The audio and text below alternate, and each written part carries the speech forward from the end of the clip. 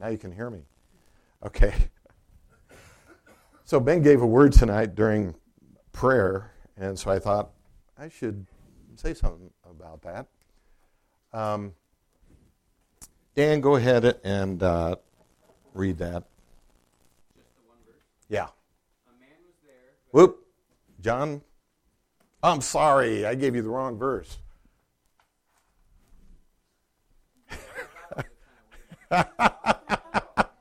See, I embarrass myself. So it doesn't matter if you guys embarrass me. So John 15:5. Thank you. I am the vine, you are the branches. He who abides in me, and I in him, he bears much fruit. For apart from me, you can do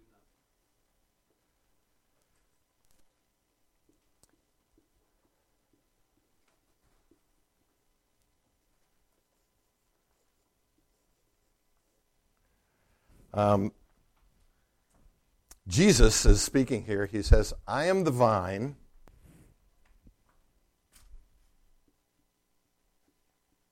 You are the branch. He who abides, different translations put it different. Some of them say remain. But here's the key, is right here, this situation. He who abides in me and I in him, he bears much fruit. For apart from me, you can do a little bit, a few things, nothing. Nothing. Now, the nothing, it's like we can do a lot in our own fleshly power. The problem is it's nothing that is for God. It's nothing of value for God. And so the whole point is that this is God who produces the fruit. And in the Scriptures, we see fruit described in two different ways. We see the fruit of the Spirit, love, joy, peace, patience, kindness, goodness, faithfulness, gentleness, and self-control. And fruit is people. People that are converted into the faith and grow and multiply and mature. So those are the two types of fruit that we see over and over in the Scriptures. And so we are to produce fruit, in other words, people, to multiply ourselves. And so to do nothing is not an option. To do something in the power of God is everything, right? Tonight, what I want to do is give us a somewhat of a biblical, theological foundation for the ministry that I believe that God wants us to have. So let me ask this question. When you think of Jesus' ministry, what he did, what he said, all those kind of things, how would you define that? What are some of the aspects of Jesus' ministry? Because I believe we are supposed to carry on the ministry of Jesus. So what are some of those things that we could define as Jesus' ministry? Relationship. Servanthood. Very good. Teaching. Yes. Truth. And love. Yeah. Those are good. Example. Yeah. Modeling. Yeah. What are some other ones? Miracles. Yes. Anything else come to mind? Evangelism. Yes. Yeah. Jesus preached and people believed the gospel. Yes. The gospel. Very important message. If we had to summarize Jesus' ministry, how would you do that? Can you think of how you would summarize this? To destroy the works of the devil. 1 John 3:8. Yeah, that's a good summary. Anything else come to mind? Pardon? He showed people who God was. Yes, he was demonstrating. Colossians 1:15 says that he is the spitting image of the invisible God. In other words, God in the flesh. We can actually see God. I was listening to some tapes by a guy named Gordon Fee, and he teaches up in Regent College in British Columbia. Probably one of the top New Testament theologians in the world. Highly, highly respected. And I was listening to him. He was teaching a New Testament class, and he threw this question out to his New Testament class, and he said, out of 32 students, only 3 got it right. He said this. He said, summarize Jesus' ministry in 3 words. And I was like, wow, that would be tough. What? Preaching, teaching, heal. That's pretty good. That's pretty good. Anybody else want to take a stab at it? God loves you. That is really good too. I didn't get it right either. As he threw that out, it's like I paused and I thought, what would I say? Here's what Gordon Fee said. He summarized Jesus' ministry as the kingdom of God. I thought, oh, interesting. Everything, Paul, what you said, fits in that kingdom of God. What you said, the kingdom of God. The kingdom of God is kind of the overarching concept that Jesus came to deliver. In fact, it talks about in the scriptures the gospel of the kingdom. So I want to just chase through a little bit. In fact, I am really big on learning the Bible. I tell people, don't read your Bible, study your Bible. Study it, learn it, because the scriptures, God left us a book. How awesome is that? How awesome. And see, those who worship God must worship in spirit and in truth. Is this filled with truth? God's truth? Yes, it is filled with God's truth. If you want to get to know God's heart, God's mind, start here. And I want to just kind of chase through Luke, because he writes a gospel, but he doesn't stop there. He goes and he writes the Acts of the Apostles. And we are so fortunate to have Luke as a teacher. And, he, in Luke chapter 4, I think I keep popping here. In Luke chapter 4, starting at verse 18, Jesus quotes Isaiah 61. He says, the Spirit of the Lord is upon me, because he has anointed me to proclaim the good news to the poor. He has sent me to proclaim freedom to the prisoners and recover sight for the blind, to set the oppressed free, and to proclaim the year of the Lord's favor. And then look down, I'm going to skip around. See, what I did was, I thought, boy, if Gordon Fee thinks the kingdom of God is that important, then I want to do some research on it. So, do you guys know what a concordance is? Okay. Use one. Look up the kingdom of God or the kingdom of heaven and start exploring, what is this kingdom all about? Here's what we're going to learn. Go down to Luke chapter 4, verse, 43. Or let's start at 42 just to get the context. At daybreak, Jesus went out to a solitary place. The people were looking for him. When they came to where he was, they tried to keep him from leaving them. But he said, I must proclaim the good news, that's the gospel, of what? The kingdom of God to the other towns also, because that is why I was sent. Now, just to recall, who sent him? Yeah, the Father. He was sent by the Father. Turn over to chapter 8 verse 1. Now, I'm just going to point out that in chapter 6 is where Jesus selects the 12 apostles out of all of his disciples. So disciples were following him. He may have had hundreds of disciples, but he chooses 12 to be apostles.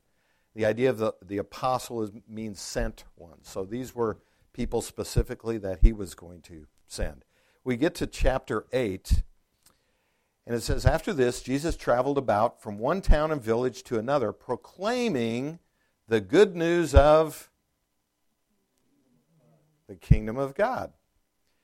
The 12 were with him. Now that's important because Jesus was modeling, Jesus was teaching, Jesus had his disciples with him. He was the coach.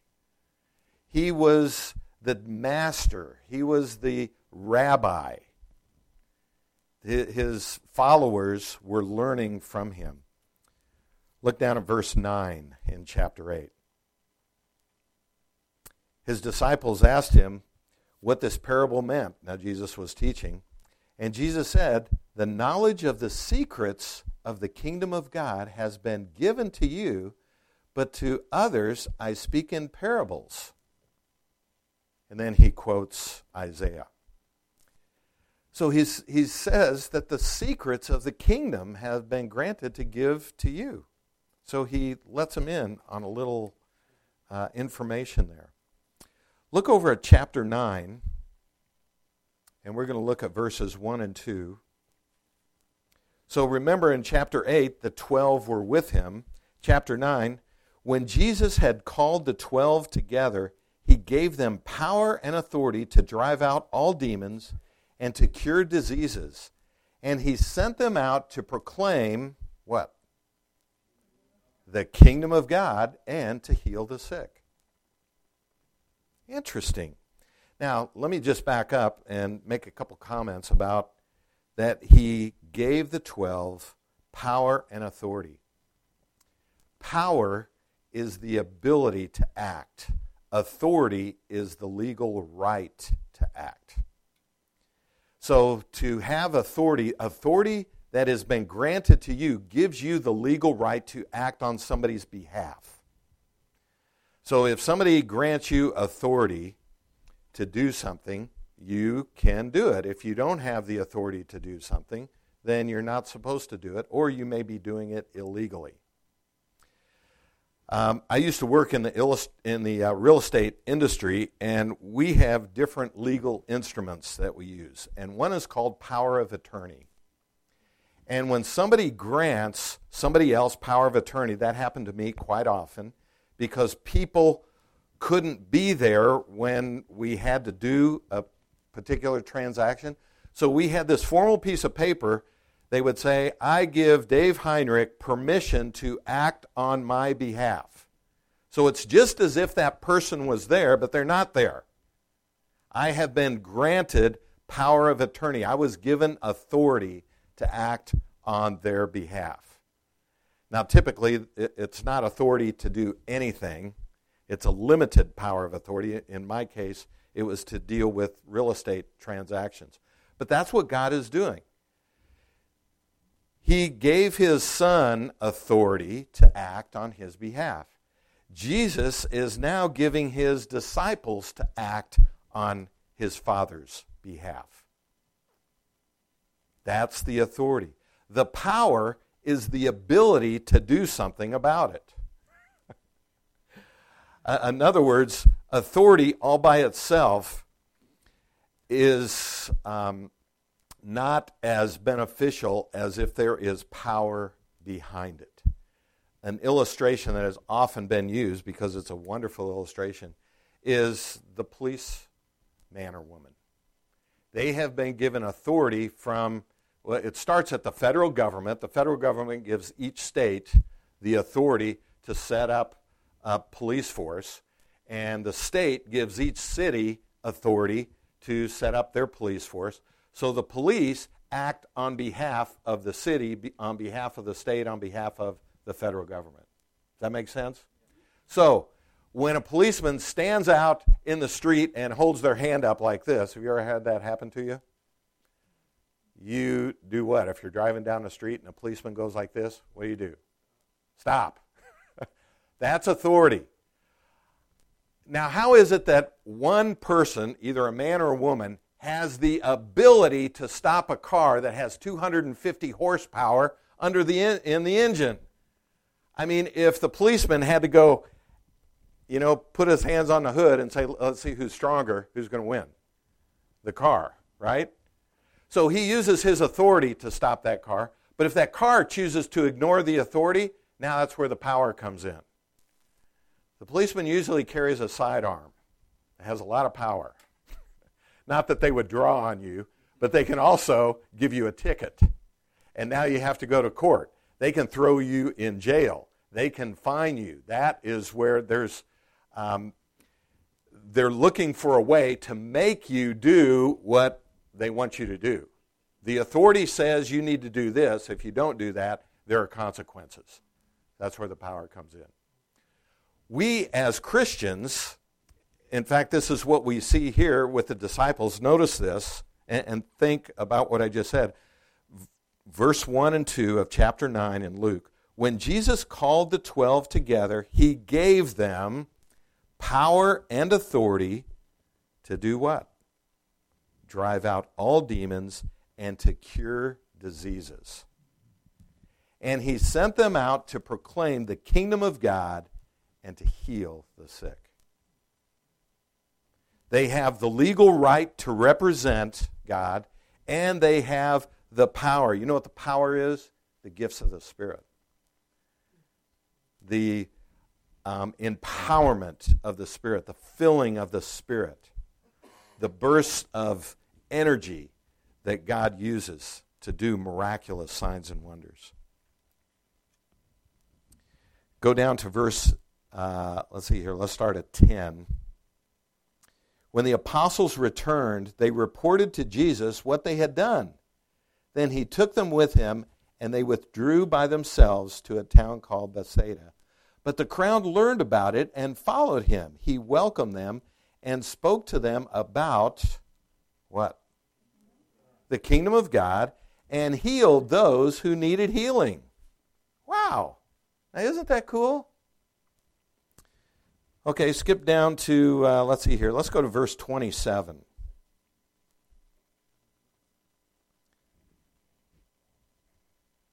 Chapter 9, 27.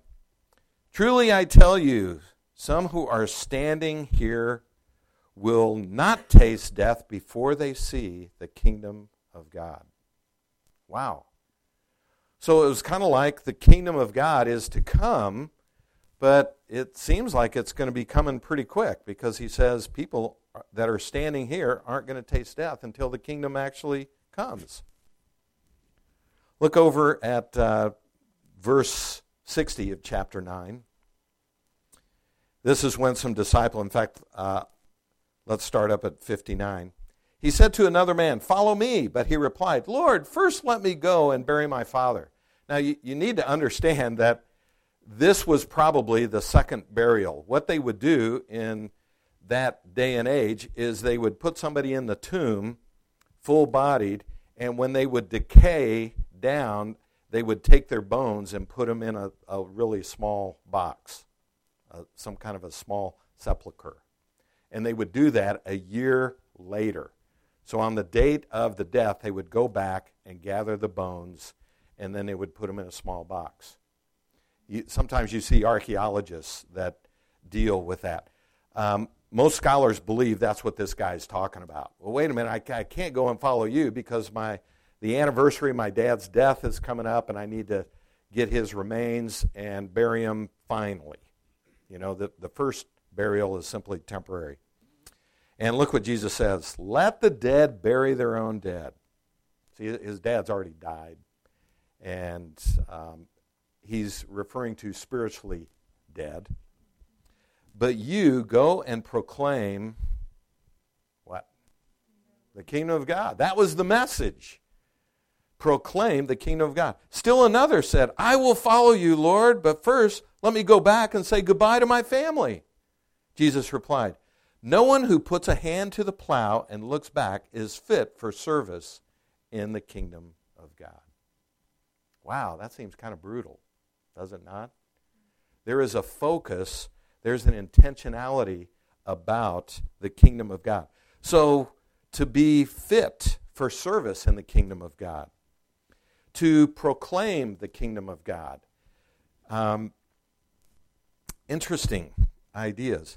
Chapter 10, the first verse of Luke. After this, the Lord appointed 72 others and sent them out 2 by 2 ahead of him to every town and place where he was about to go.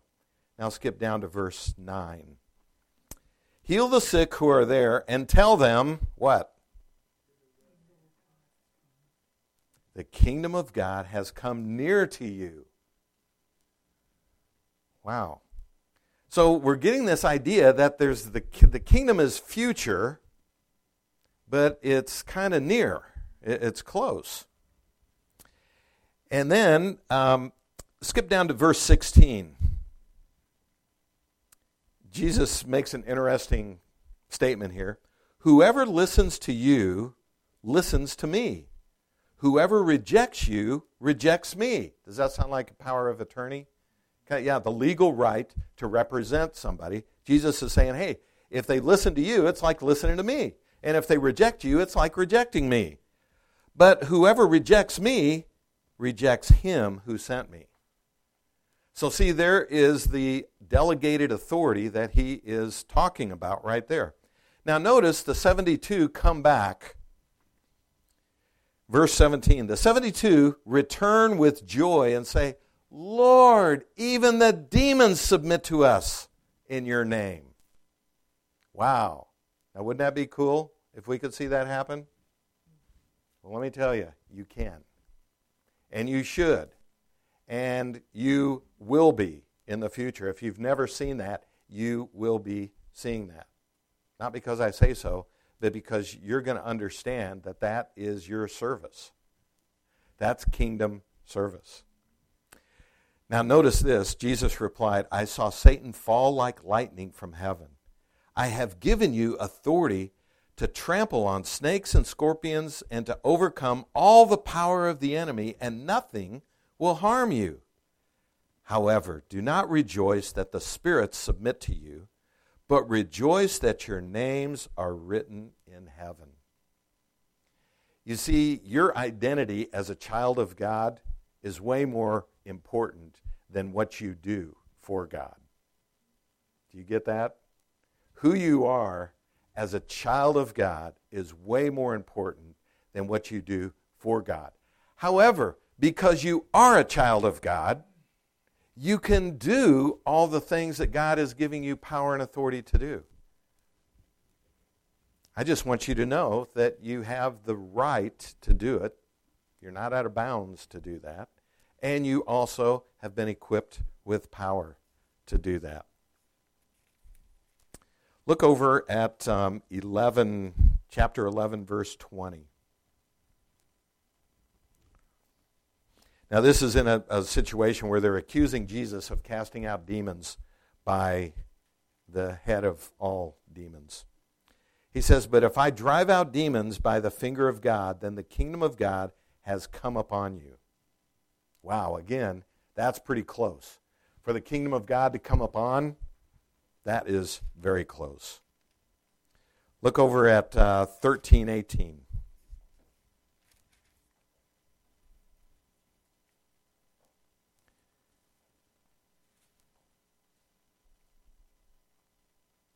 What is the kingdom of God like? Great question. What shall I compare it to? It is like a mustard seed, which a man took and planted in his garden. It grew and became a tree, and the birds perched in its branches. Again, he asked, what shall I compare the kingdom of God to? It is like yeast that a woman took and mixed into about 60 pounds of flour until it worked all through the dough. Interesting. So the idea that the kingdom is going to start small as a seed and then grow into a big bush, or the idea that it's a little bit of yeast that is going to influence the whole of 60 pounds of dough. Now, that's a lot of bread that they were making. What's that?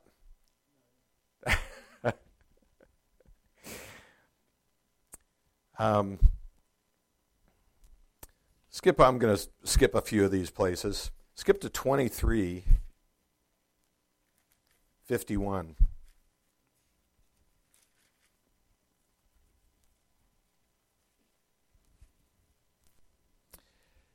I just wanted to show you how prevalent the kingdom of God is,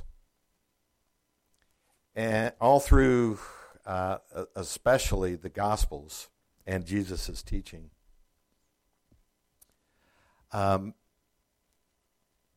This is the situation. Well, let me just start at verse 50.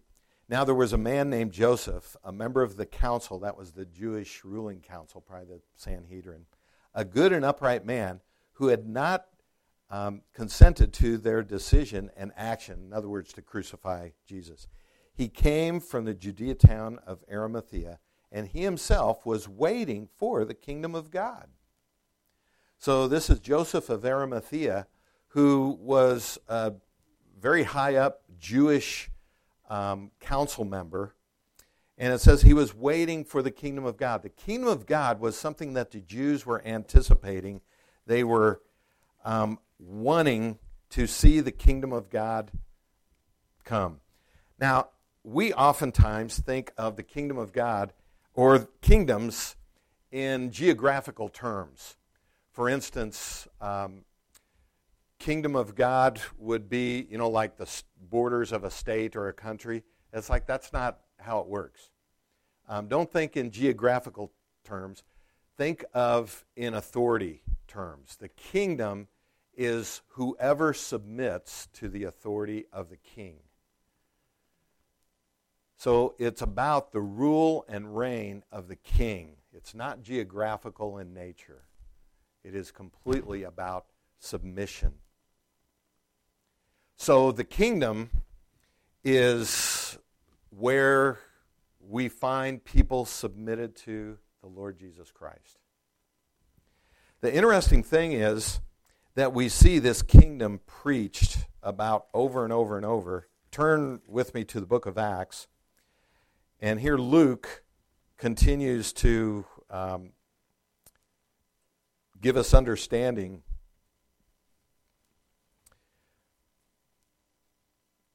Verse 3 of chapter 1. After his sufferings, he presented himself to them and gave them many convincing proofs that he was alive. He appeared to them over a period of 40 days and spoke about what? The kingdom of God. Now, Jesus knew he was going to be ascending into heaven shortly, and so he's leaving his key people that are going to start a revolution in the world. And what does he talk to them about? The kingdom of God. How important is this message? Now, the understanding of the disciples was that this kingdom was going to usurp the Roman Empire that they were under at that time. They were thinking Davidic kingdom. In other words, like the kingdom that David ruled over, that was the idea of the kingdom of God, that there was going to be a political ruler that was going to come and oversee the entire world, that this kingdom of God was going to take shape, and there was going to be wonderful things happen. Isaiah talks a lot about this coming kingdom. Daniel 2, chapter 7, 10 talks about this kingdom that God is going to bring in the future. So this kingdom was anticipated by the Jews. And they're looking for this ruler to come forward, and they were excited about this potential Messiah that was going to be the ruler. Messiah, what does Messiah mean? Anointed one. Yes, that's the Hebrew. Messiah. Christ is the Greek. It means the same thing. Anointed one. So they were looking for this Messiah, this Christ, to come and bring this wonderful kingdom. The disciples starting at verse 4. Now on one occasion, while he was, this is Acts chapter 1 again, he was eating with them and gave them this command: do not leave Jerusalem, but wait for the gift my Father promised, which you have heard me speak about. For John baptized with water, but in a few days you will be baptized with the Holy Spirit. Then they gathered around him and asked him, Lord, are you at this time going to restore the kingdom to Israel? See, they're still waiting for this. This is after Jesus' crucifixion, his death, his resurrection. And it's like, okay, Jesus, now are you going to bring the kingdom? And he said to them, it is not for you to know the times or the dates the Father has set by his own authority, but you will receive power when the Holy Spirit comes upon you, and you will be my witnesses in Jerusalem and in all Judea and Samaria, and even to the ends of the earth. The kingdom, it seems, is the significant thing that Jesus was ushering in. Look at Acts chapter 8.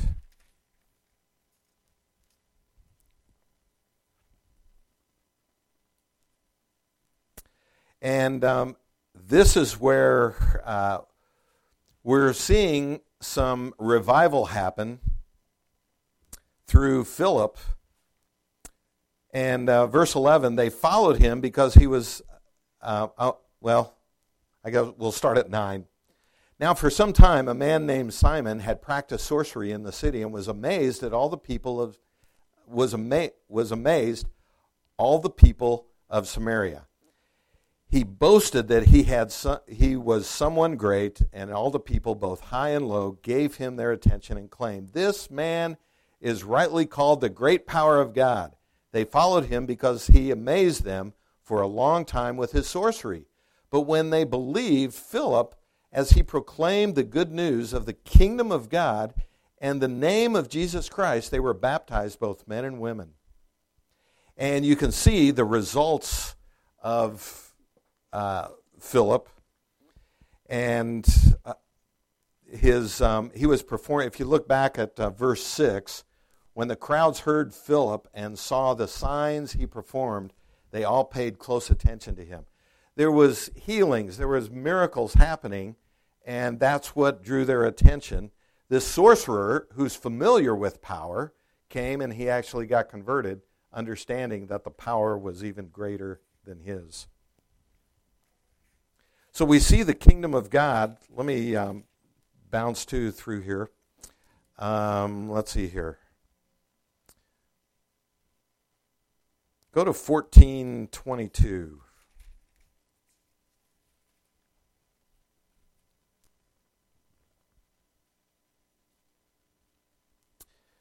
I'm going to start at 21.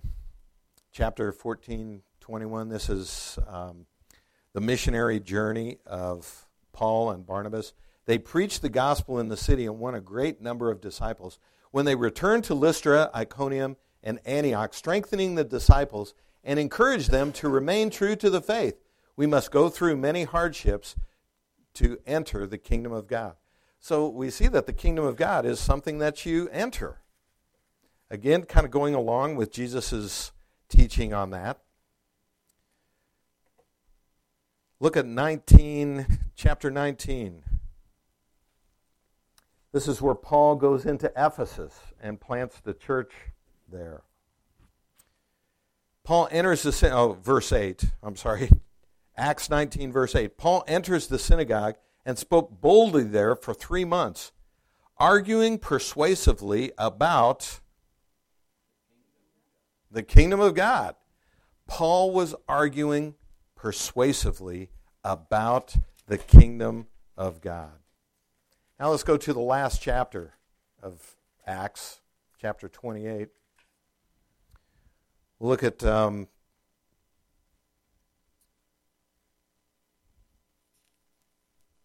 he actually is the kingdom of God is mentioned in verse 23, but let's go and skip down to verse 30 and 31. For 2 whole years, Paul stayed there in his own rented house and welcomed all who came to see him. He proclaimed the kingdom of God and taught about the Lord Jesus Christ with all boldness and without hindrance. Now, why am I making such a big deal about the kingdom of God? Because the New Testament makes a big deal about the kingdom of God. The Gospels make a big deal about the kingdom of God. Jesus made a big deal about the kingdom of God. Paul made a big deal about the kingdom of God. This is our theological basis for why we do signs and wonders. It is all about the kingdom of God.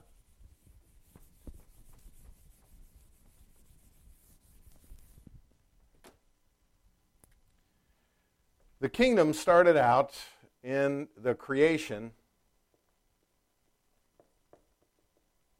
I'm going to draw a timeline here. In the beginning, God created. Yes. In the beginning, God created the heavens and the earth. Is that dark enough? And what happened was the fall. So we go down into this deal, and we're coming along, and the prophets and the Davidic kingdom, all those things are happening here. They're looking for this Messiah to come, and what this Messiah is going to do is he's going to introduce the kingdom of God. So this was known as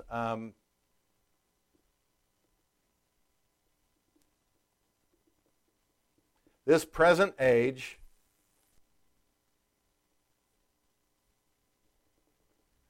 and this was known as the age to come.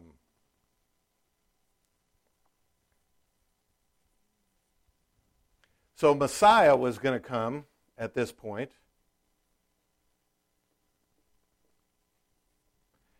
And introduce a whole new realm of what was going to happen. I talked about Isaiah talking about this kingdom that was going to come.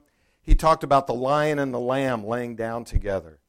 The little boy putting his hand into the serpent's nest and not being bitten by the cobra. Plowshares or weapons, swords and spears were going to be pounded into plowshares.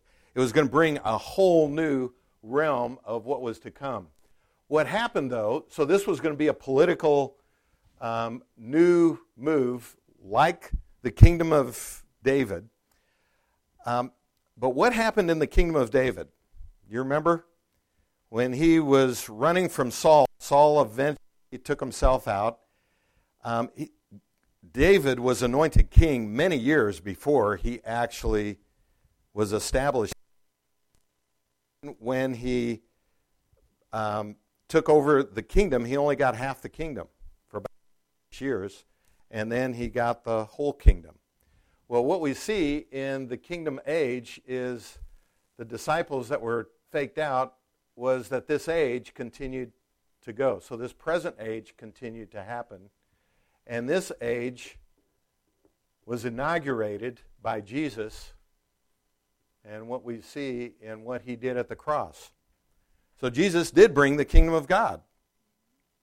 So the kingdom, technically speaking, is here. And the demonstration that the kingdom is here is the signs and wonders. So the miracles that Jesus brought, the signs and wonders, is the whole foundation for why we can see the signs and wonders happen now. Not only are we to proclaim that the kingdom of God is here, but we are to demonstrate that the kingdom of God is here. Look back at Matthew chapter 10. I want to show you where he makes this really clear. Every time he gives them power and authority, talks about the kingdom, and he sends them out to not only preach the kingdom, but to do the kingdom works.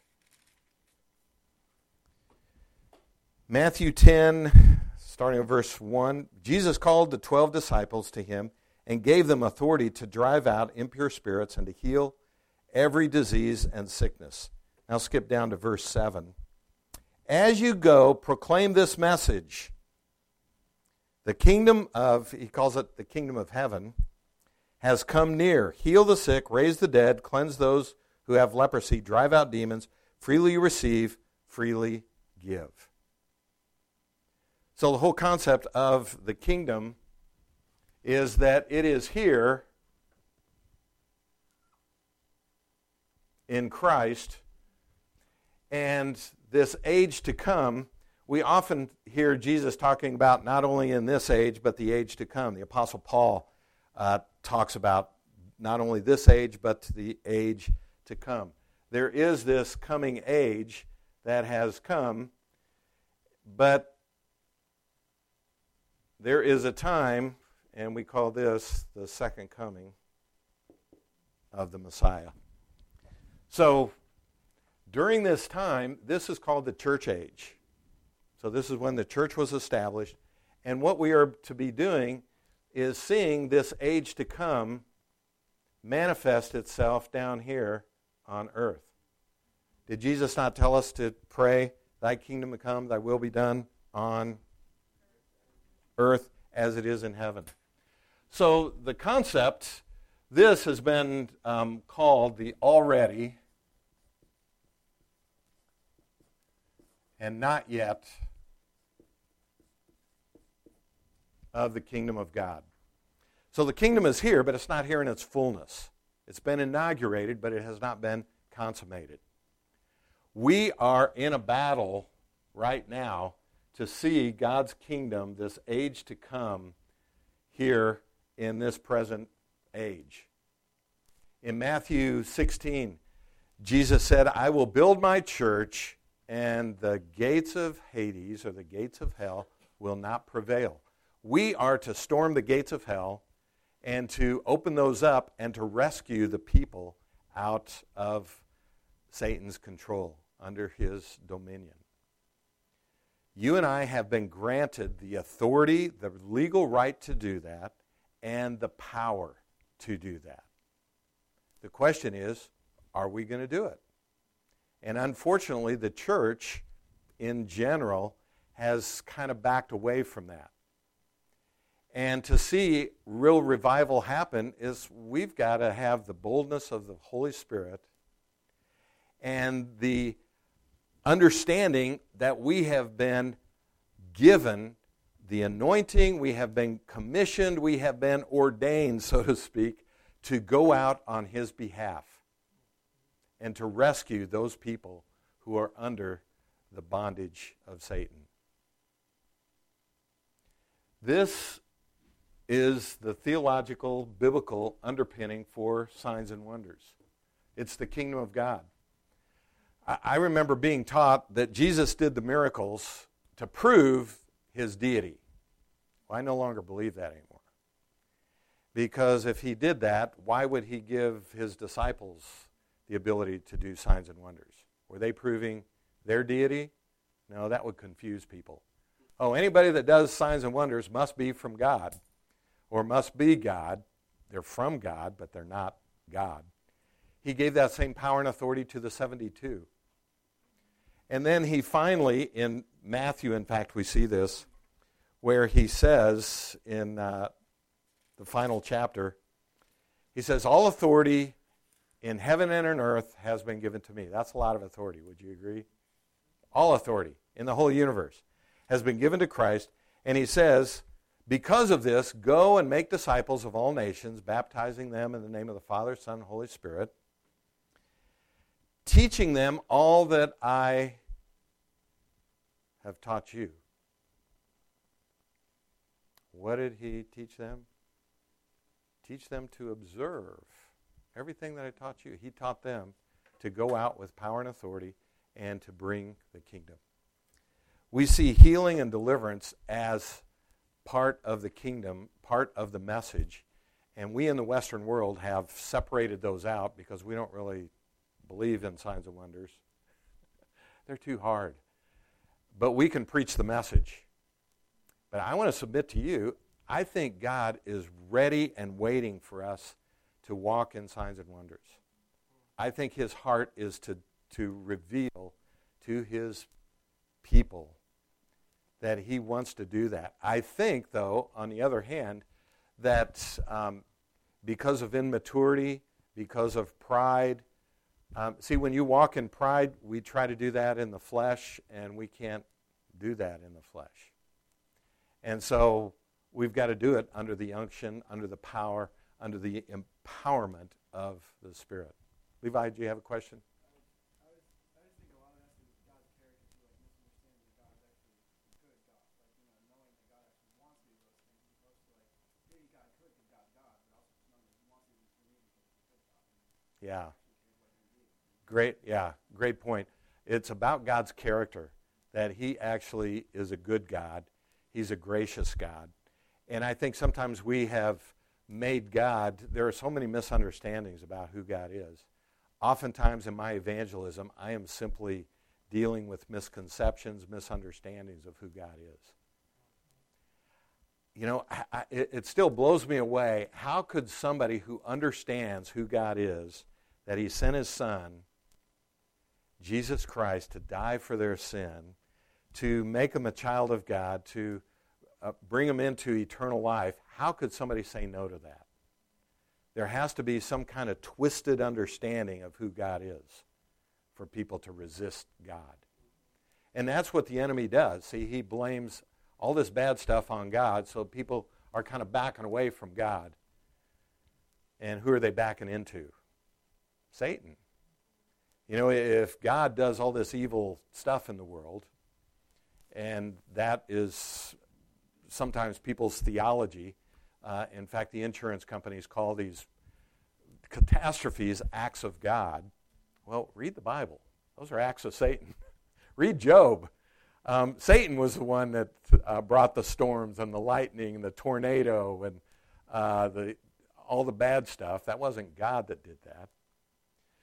And so to help people grasp who God really is part of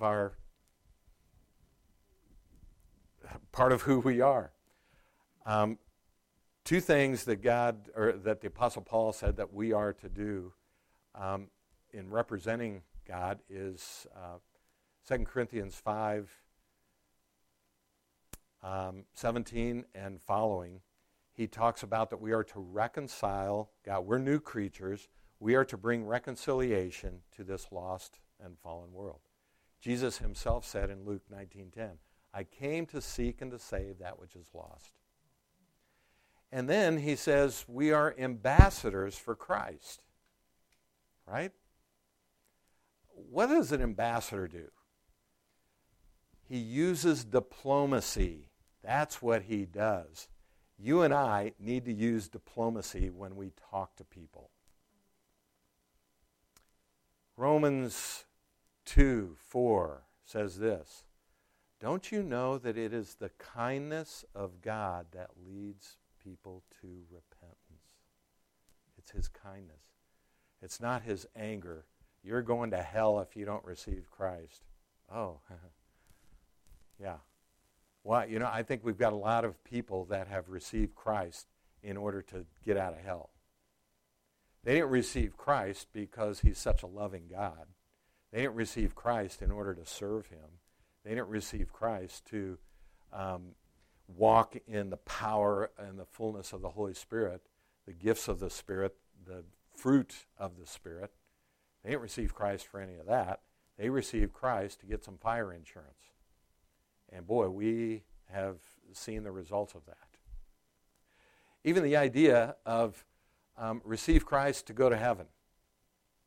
Well, that's true, you will go to heaven, but the point of receiving Christ, it's about relationship with the Father. It's about relationship with the Son. It's about relationship with the Holy Spirit.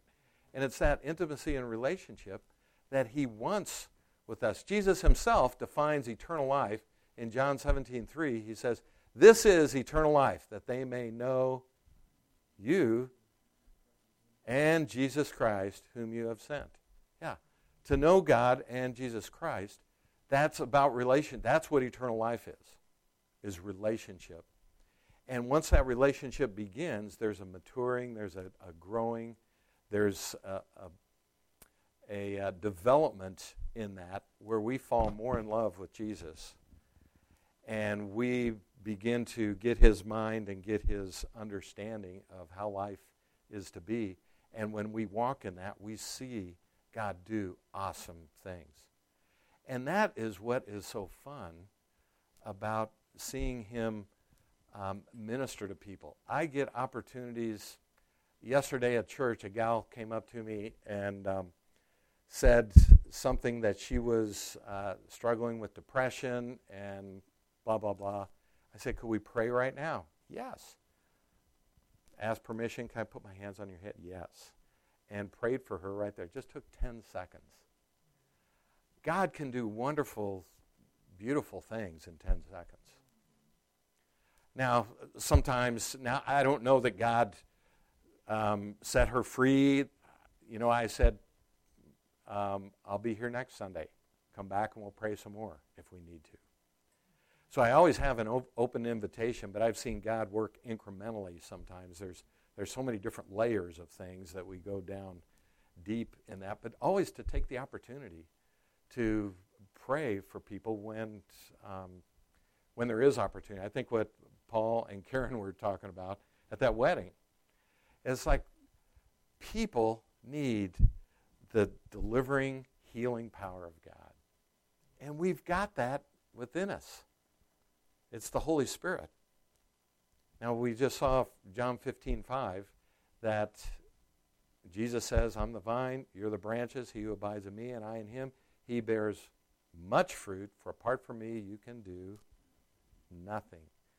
And unfortunately, I think, I look back at some of my young ministry and I don't know that I was accomplishing all that much. It looked good on the outside, but for the kingdom of God, I think it really lacked. And so to help you come into that, and the reason why we're having these meetings is we want to coach you in how to do that. We want to coach you, this is our practice, so that you can go to the streets, but you have to understand something up here. You have to understand the Word of God and your basis for why can we do signs and wonders? Because the kingdom is here.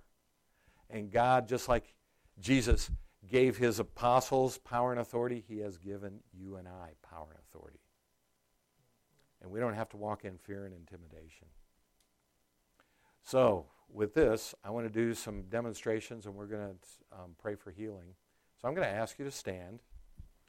And I did this a few weeks ago, but I know as a teacher that to practice things over and over and over, you know, when you're learning a musical instrument, you don't do it just once and then you get it, right? You have to do it about 1,000 times, and then you're still learning. Aren't you constantly learning? As an athlete, as a musician, whatever. So I'm going to pray and ask the Lord to give us words of knowledge. Words of knowledge come in different ways. Nate last week talked about how to hear God. And so some of those ways that we hear God is audible voice, but oftentimes sympathetic feelings, an image that comes to your mind, a picture that comes to your mind, just kind of knowing in your knower.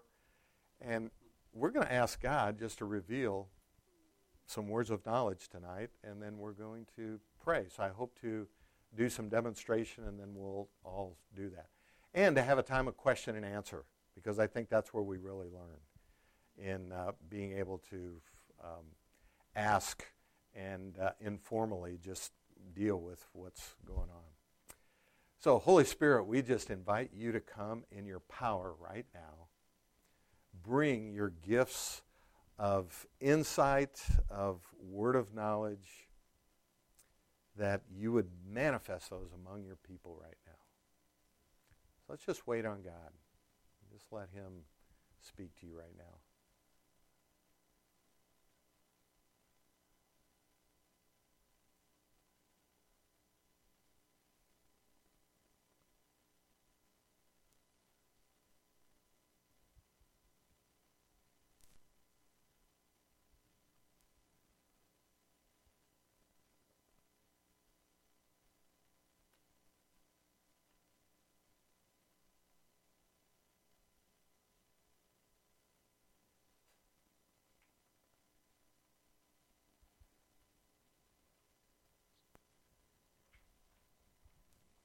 So, Lord, we just thank you for speaking to us, and we just ask you to teach us how to move in your power, in your authority.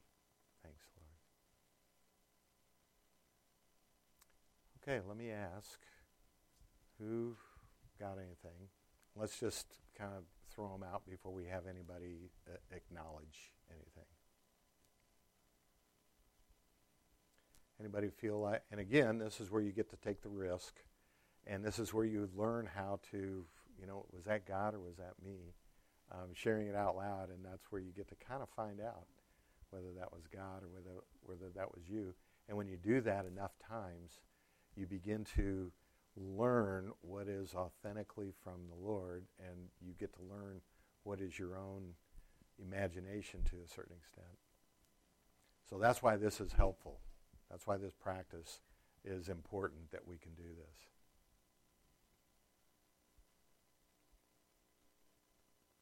Anybody get anything?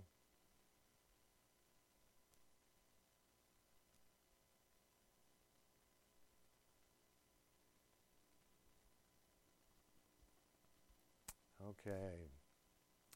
Is there anybody here that has bad dreams and it wakes you up, startles you, and you have trouble sleeping at night?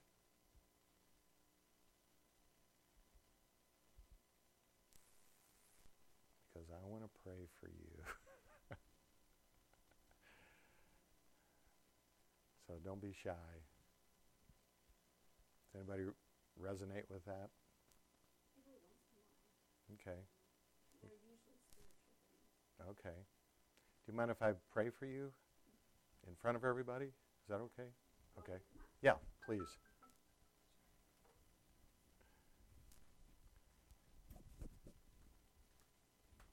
And your name is Laura? Laura? Okay. So, you can sit down. And when I pray for people, usually I go through I have tracks that I run on. So first of all, I want to know kind of what is going on, because this may give me clues in how to pray. So that's what I'm looking for. So I'm listening to her on a natural level, but I'm also listening to God on a spiritual level, because he may highlight something that she says that I may ask more questions. Oftentimes, there's a whole dialogue that comes out of this, but we'll just see where that goes. So, Laura, you said that oftentimes these dreams are spiritual. Mm-hmm. Can you describe it kind of in a general sense?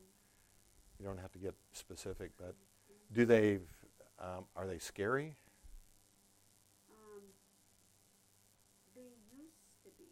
Okay. I have to think about this because I'm tired to begin with, and Okay. I don't know, and then we kind of look Okay. in and out. Let me just pray for that. Okay. Lord, just give Laura a refreshing anointing right now, that she could think clearly, that your spirit of power would be here for her healing and for her enjoyment. And in the name of the Lord Jesus Christ, we rebuke any power of the enemy that would want to try to confuse or derail this healing or deliverance here. So, Lord, we just ask you to come in your power right now. Thank you, Lord. Amen. What I remember is it's usually on a supernatural basis, it's on a level, and it's happened a couple of times, I would say in the last 4 months. The beauty of these dreams is that they used to be where I would be afraid, and I was in fact a victim, and it's turned so now I have become the victor. Okay. But I've prayed and repented for like, I know they came years ago when I'd watched Bewitched, and my mom told me, no, you can't watch Bewitched because it's wrong. But I don't know if you guys remember Bewitched, and who was that girl that had the black hair? At any rate, Samantha's sister, and she was up in the corner, and man, did that. What would happen is I would end up in a room, and I could not leave the room because of a darkness, and I couldn't scream, I couldn't do anything, I was just there. And that has completely gone. Wonderful. So, yeah. So there has been repenting there and so on years ago, but I'm so sorry, I can't. I mean, it resonated, yes, I do get them. Every once in a while I'll wake up and it's like, wow, this was really scary, but like I said, there's been more victory kind of over the darkness than victimization in the darkness now. Yeah, that is wonderful. So, nope, you're not done yet. We're going to see. I think God wants to get rid of all that stuff. Okay. So these are things that torment normal Christians all over the place are tormented with dreams, nightmares. I should just say nightmares, night terrors, those kind of things. And those are usually from the enemy, and it's very common that they are spiritual. And little kids especially get these things. And for us to recognize the importance of that and empowering even children to deal with that, I think is very, very important. So in this situation, what I'm hearing her is that there's been a progression of being scared, recognizing that you may have opened the door for some of that by disobeying your mom, who said, don't watch Bewitched. So you said you... She told, I didn't just, okay, yeah. But you repented from that. Right. I don't know if she knew at one point, but yeah. Yeah, whether she knew it or not, it was for your safety, for your benefit. Evidently, she knew that there was spiritual content there. She's trying to protect you from that. But being a nice little rebellious kid, as we all are, want to venture into the unknown. And it's such a fun show. So you sit down and watch it, and now you, even later in life, you feel tormented from time to time, getting these night terrors. But then, understanding your authority in Christ, you began to deal with those. And so you became the victor rather than the victim. And how would you deal with that when you were, like, say you were sleeping and you get this nightmare? How would you deal with that in a victorious way? What would you do?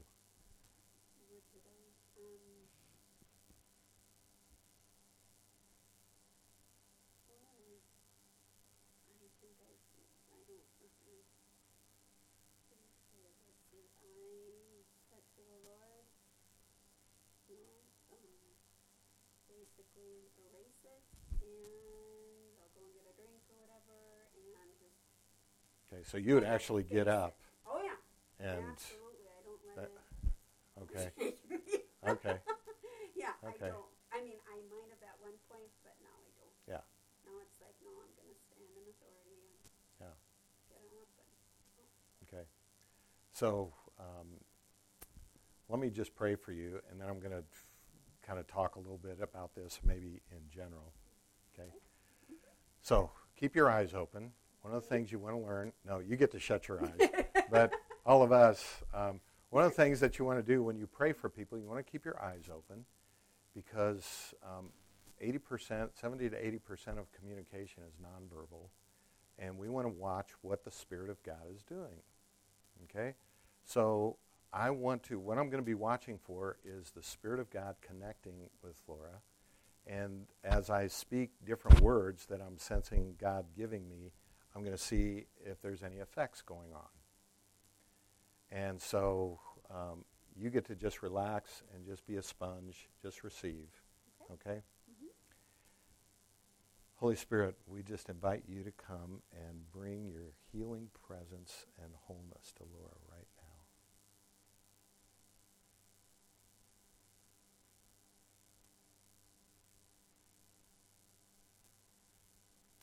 Laura, is it okay if I put my hands on your head?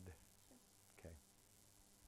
So now I just had an image in my mind of hands like this on her head because I think, the enemy, when we are asleep, we're kind of vulnerable. So we're in the hands of the Lord here. So Holy Spirit, we just ask you to put a guard around her mind as she sleeps. And in the name of the Lord Jesus Christ, I rebuke the enemy and anything that he is trying to do here to cause confusion, to cause intimidation, to cause any kind of victimization. Lord, we ask you to deal with this right now.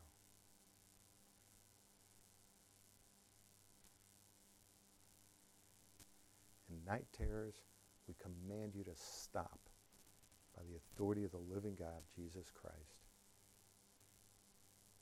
Leave, Laura, and don't come back.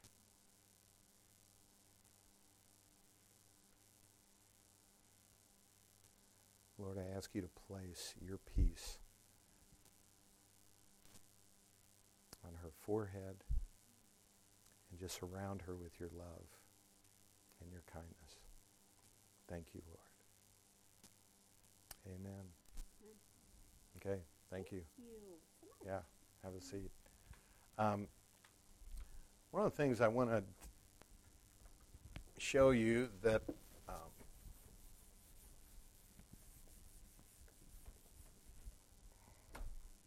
that I think will be helpful. I'll use this black one.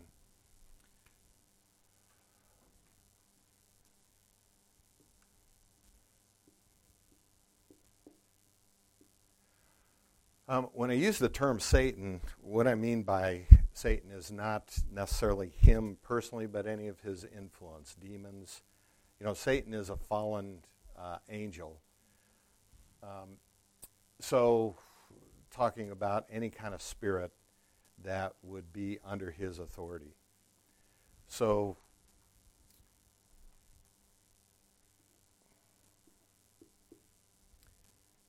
the one thing that we see in the scriptures that Jesus tends to do is he speaks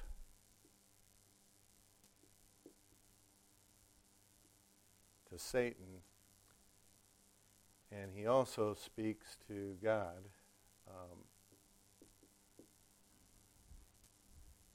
To Satan, it's usually a rebuke, and simply a rebuke means to stop it, to throttle off, to choke off. To God, we are typically asking. To Satan, we are commanding.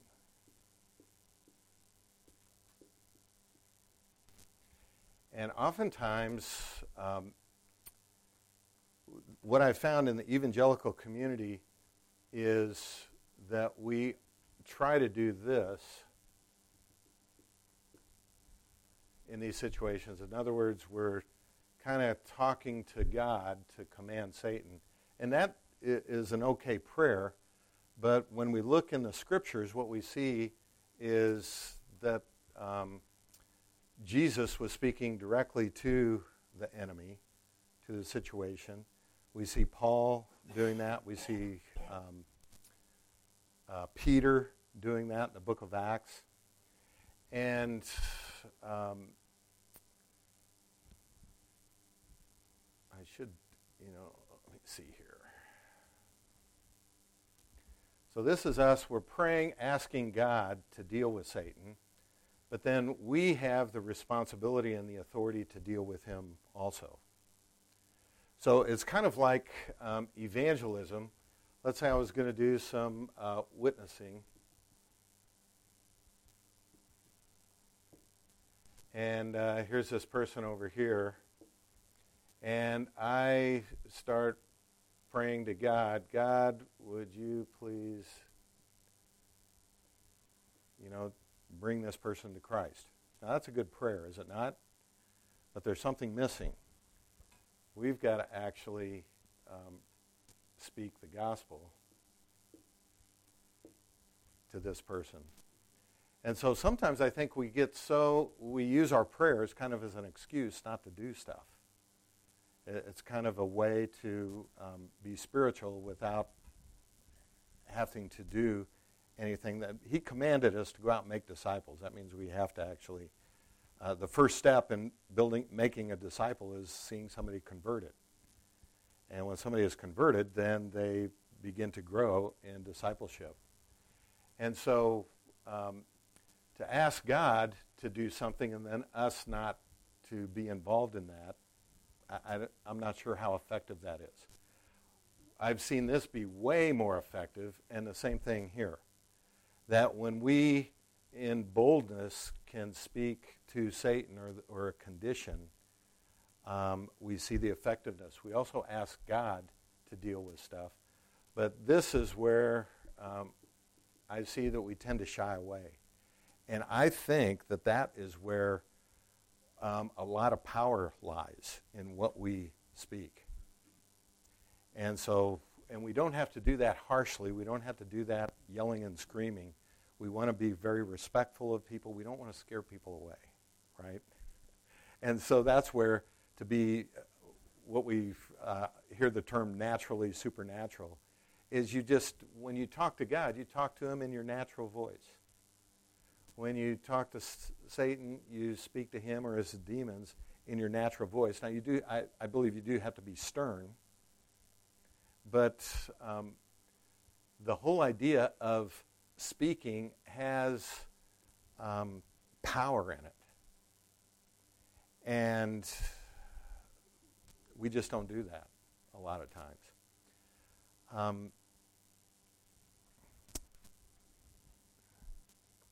So you heard me speak to a spirit or I don't even necessarily know technically sometimes if a spirit is there when I'm praying, but I'll speak to a condition. Okay, like night terrors. In the name of Jesus Christ, stop it. You can't be here. Get out of here. Leave and don't come back. So I'm not talking to God. Did you notice that? I'm talking to the night terrors.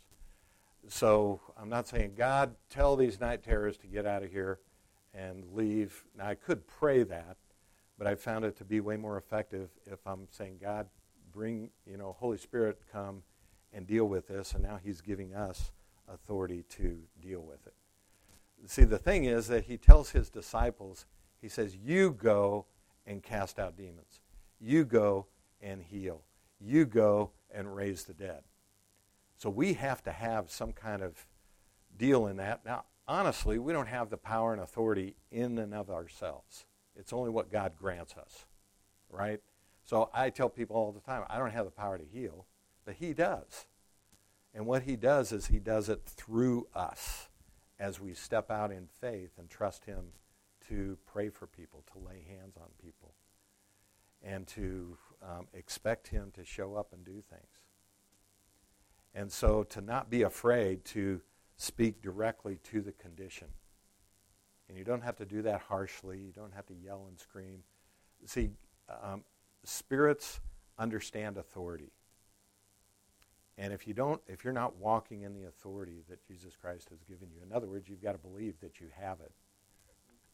If I show up as a representation or representing somebody in a real estate transaction, and I'm like, gee, I don't know if they really want me to represent them or not, I wouldn't sign anything because I'm not sure. But when I can go and I say, I've got the paperwork right here. I am representing my clients to do this real estate transaction, so I can sign my name on behalf of who I'm representing.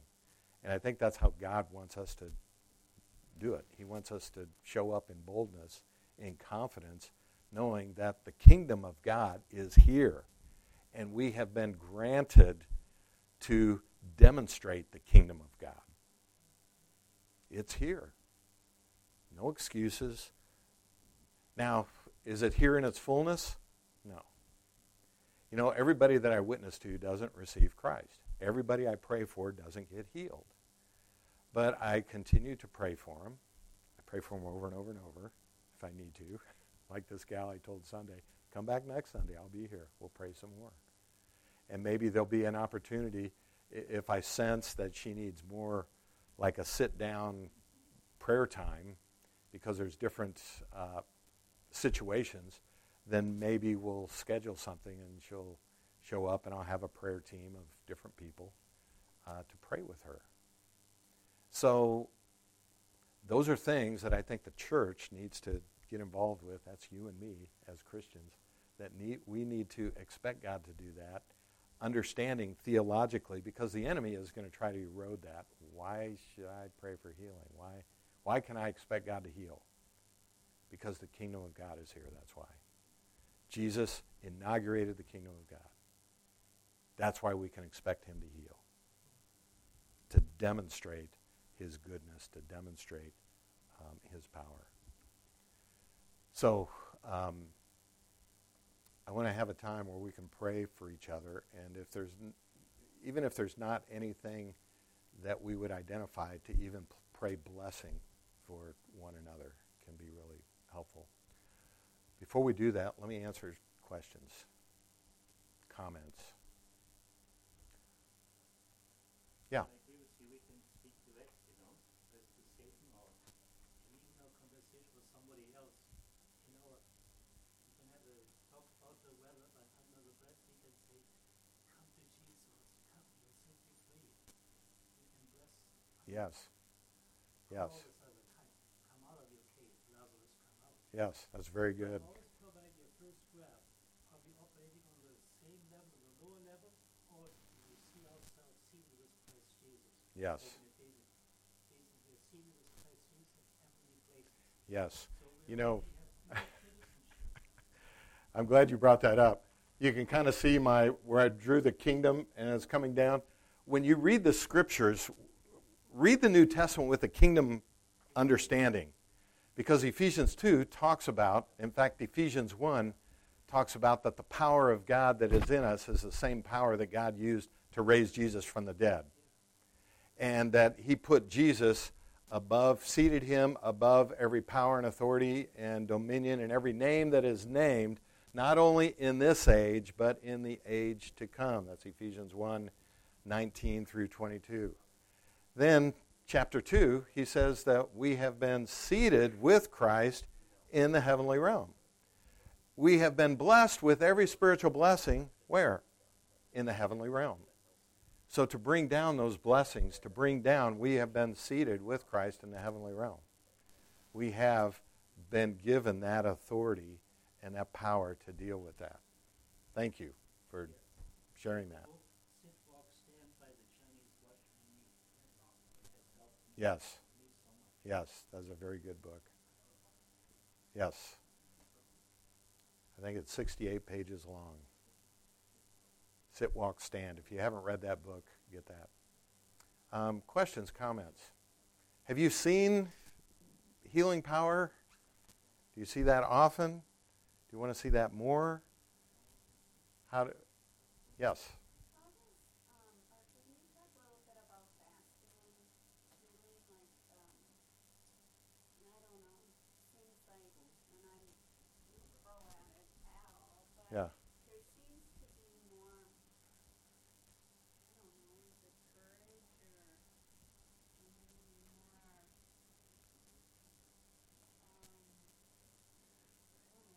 Well, yeah, the whole concept of fasting and prayer is simply to connect us in more intimacy with Christ. And so when we have more intimacy, there is a knowing of more confidence, of walking in knowing more about how to help people. Yeah. And so that's one of the ancient disciplines that, Christians used to do a lot of. And so there are scriptures, particularly the one where the disciples couldn't cast out the little kid's demon. And he said this kind only is done by prayer and fasting. And that's some of the manuscripts. They say, well, some of the older manuscripts don't have that. Some of the other ones do. But it's a good concept anyway, to pray and to fast because our intimacy with God is so invaluable in knowing how to function in what he wants to do, when and how, all the timing and all those kind of things. Yeah, good comment. Yeah. Let's stand up and let's do this. Why don't we grab partners and gals with gals, guys with guys. I think we can do that. And we will just pray for each other. And if there's nothing specific, we're just going to bless each other, okay? So to bless each other, to rebuke the demon. Keep your eyes open as you're praying for people, but to rebuke any kind of evil that may be there, to bring freedom and deliverance. All right?